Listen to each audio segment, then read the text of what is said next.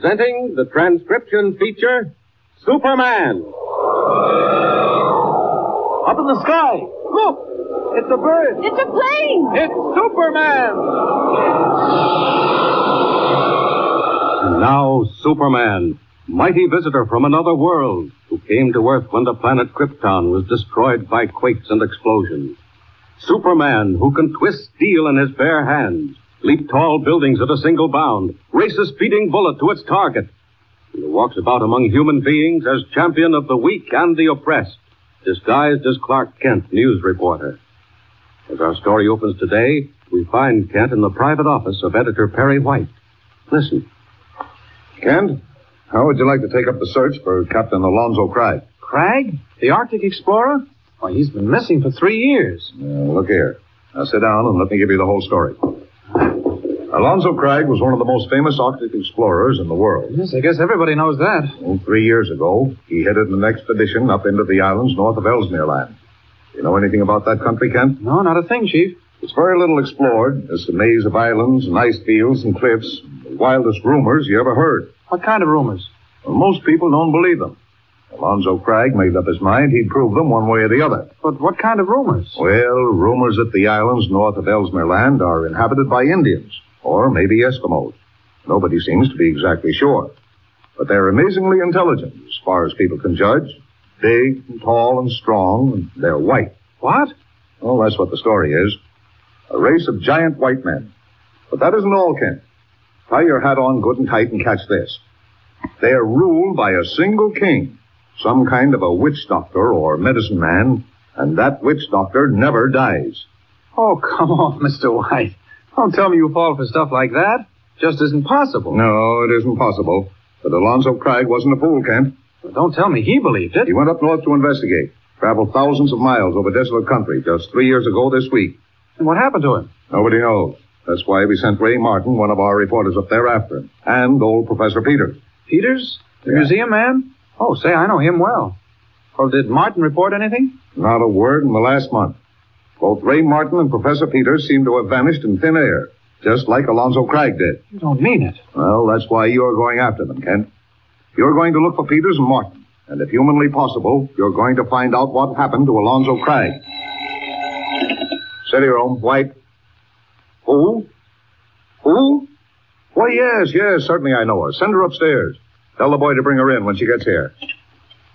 Say, that's mighty queer. Almost uncanny. You'd never guess in a million years who's coming up. All right, Mr. White, who is it? Miss Paula Cragg, Alonzo Cragg's twin sister. His sister? What does she want? Well, that's what I'd like to know myself. You certainly can't have heard about Peters and Martin disappearing.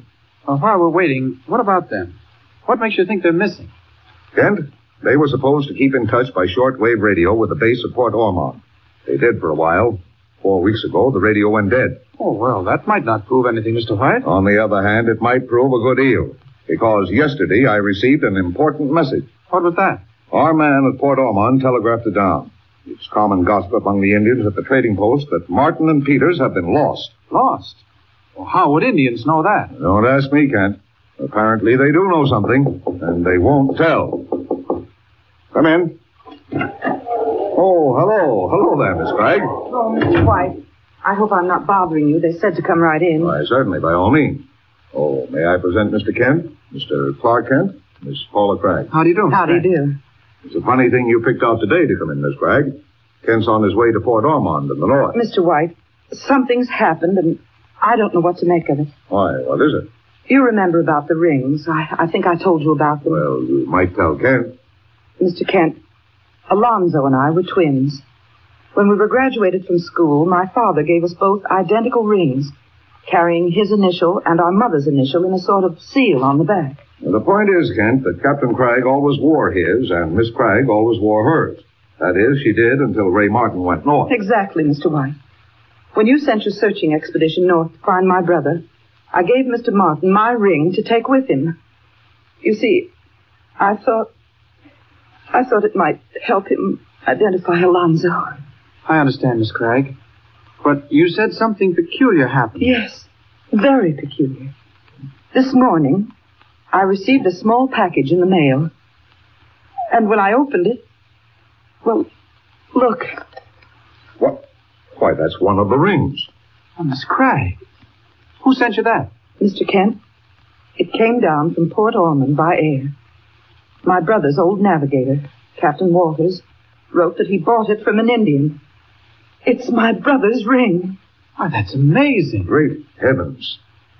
But all the time. Look, I never noticed it. Kent, your train leaves in 20 minutes. My train? Oh, yes, it slipped my mind. Miss Craig, no, I'm going to be terribly rude now, but I'll make amends some other time. Well, Mr. White, I don't understand. Well, now, look here. Kent has only 20 minutes to catch his train. Leave Captain Waller's letter in the ring here, and Kent will take the ring north with him. I'll call you once I get my bearings. Oh, of course, Mr. White. I hope I haven't upset you. Oh, fine. You're a real soldier, Miss Bragg, a real soldier. And don't worry. I'll call you in a day or two. All right.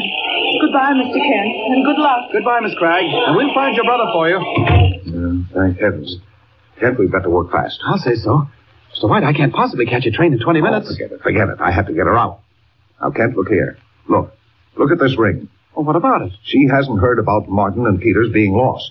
She took it for granted that this was her brother's ring, that somehow it had come back from Alonzo Cragg. What's the letter say? Oh, forget the letter. Walters thought the same thing, and they're both wrong. Mr. White, what do you mean? Kent, this isn't Alonzo Cragg's ring. What? They're supposed to be identical, but they're not. I can tell by this scratch on the inside of the band here, see? I put that scratch there myself before Ray Martin took the ring. Great Scott. You're not saying... Kent, I am. This is the ring Paula Cragg gave to Ray Martin. Now then, what's happened to Martin and Peters? And how under heaven did this ring get back to Port Ormond and into Captain Walter's hands? Telegram, Mr. White. Here, give it here. Kent, this is from Captain Walters, Ike Walters, up at Port Ormond. Yes? He was the one who took Alonzo Cragg to Ellesmere Land. I told him you were coming. What's he say? Urge your man to use all speed. Time may be important. May know more when he gets here. Walters. Kent, what's going on up there? Mr. White, I don't know. But I'm going to find out. Say, maybe I can catch that train after all.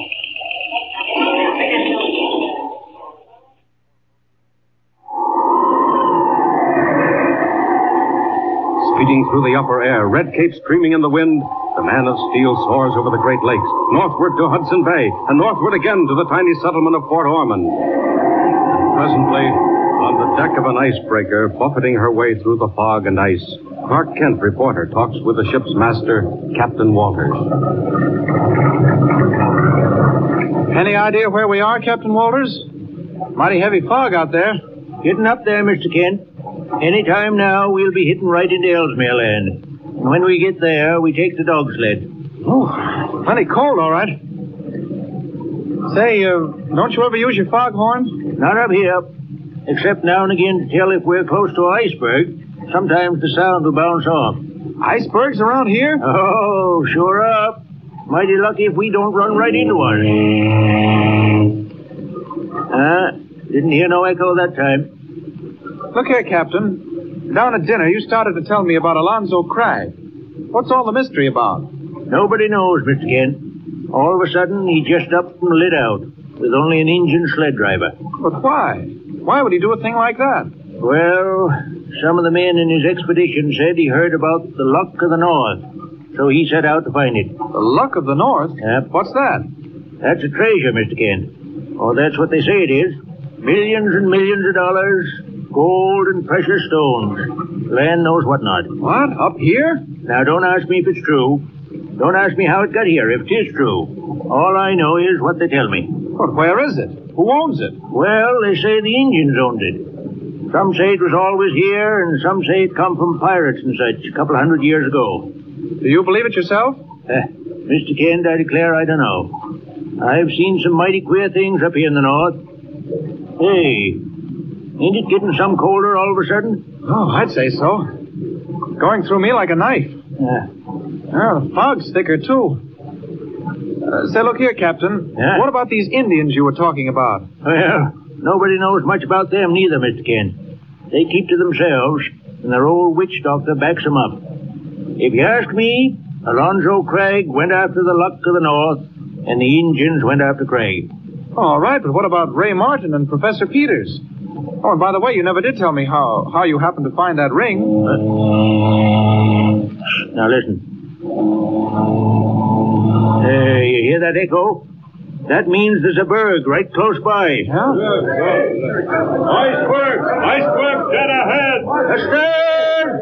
Full speed astern! Hey, look. Off the starboard beam. Coming through the fog. Iceberg's closing in on us. Captain Walters, what'll we do? Look! Look! I see it. I ain't blind. There ain't nothing we can do. Hey, look out! Stay where you are now, Kent. I got to work past you. Hold her off! Put your helm down hard! There, he's gone. They'll never see me in the fog. Great heavens, those bergs are all around us. I think it's time Superman went to work. Up, out, and away! Look at those bergs. They're bigger than mountains. Thousands of tons of solid ice. They're all around the ship. If I can't do something fast, she hasn't got a chance. Down, right into the water. Now then, got to shove this one out of the way. Force a passage for the boat. Good thing they can't see me in the fog. Now. No good. Not quick enough. The ice is closing in. It's crushing the boat.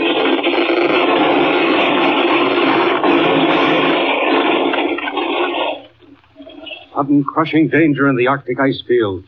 Can Superman force a path for the tiny vessel? Or has he met his match in the towering ice peaks of the northern seas?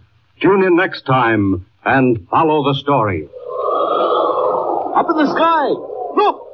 It's a bird! It's a plane! It's Superman! Superman is a copyrighted feature appearing in Action Comics magazine.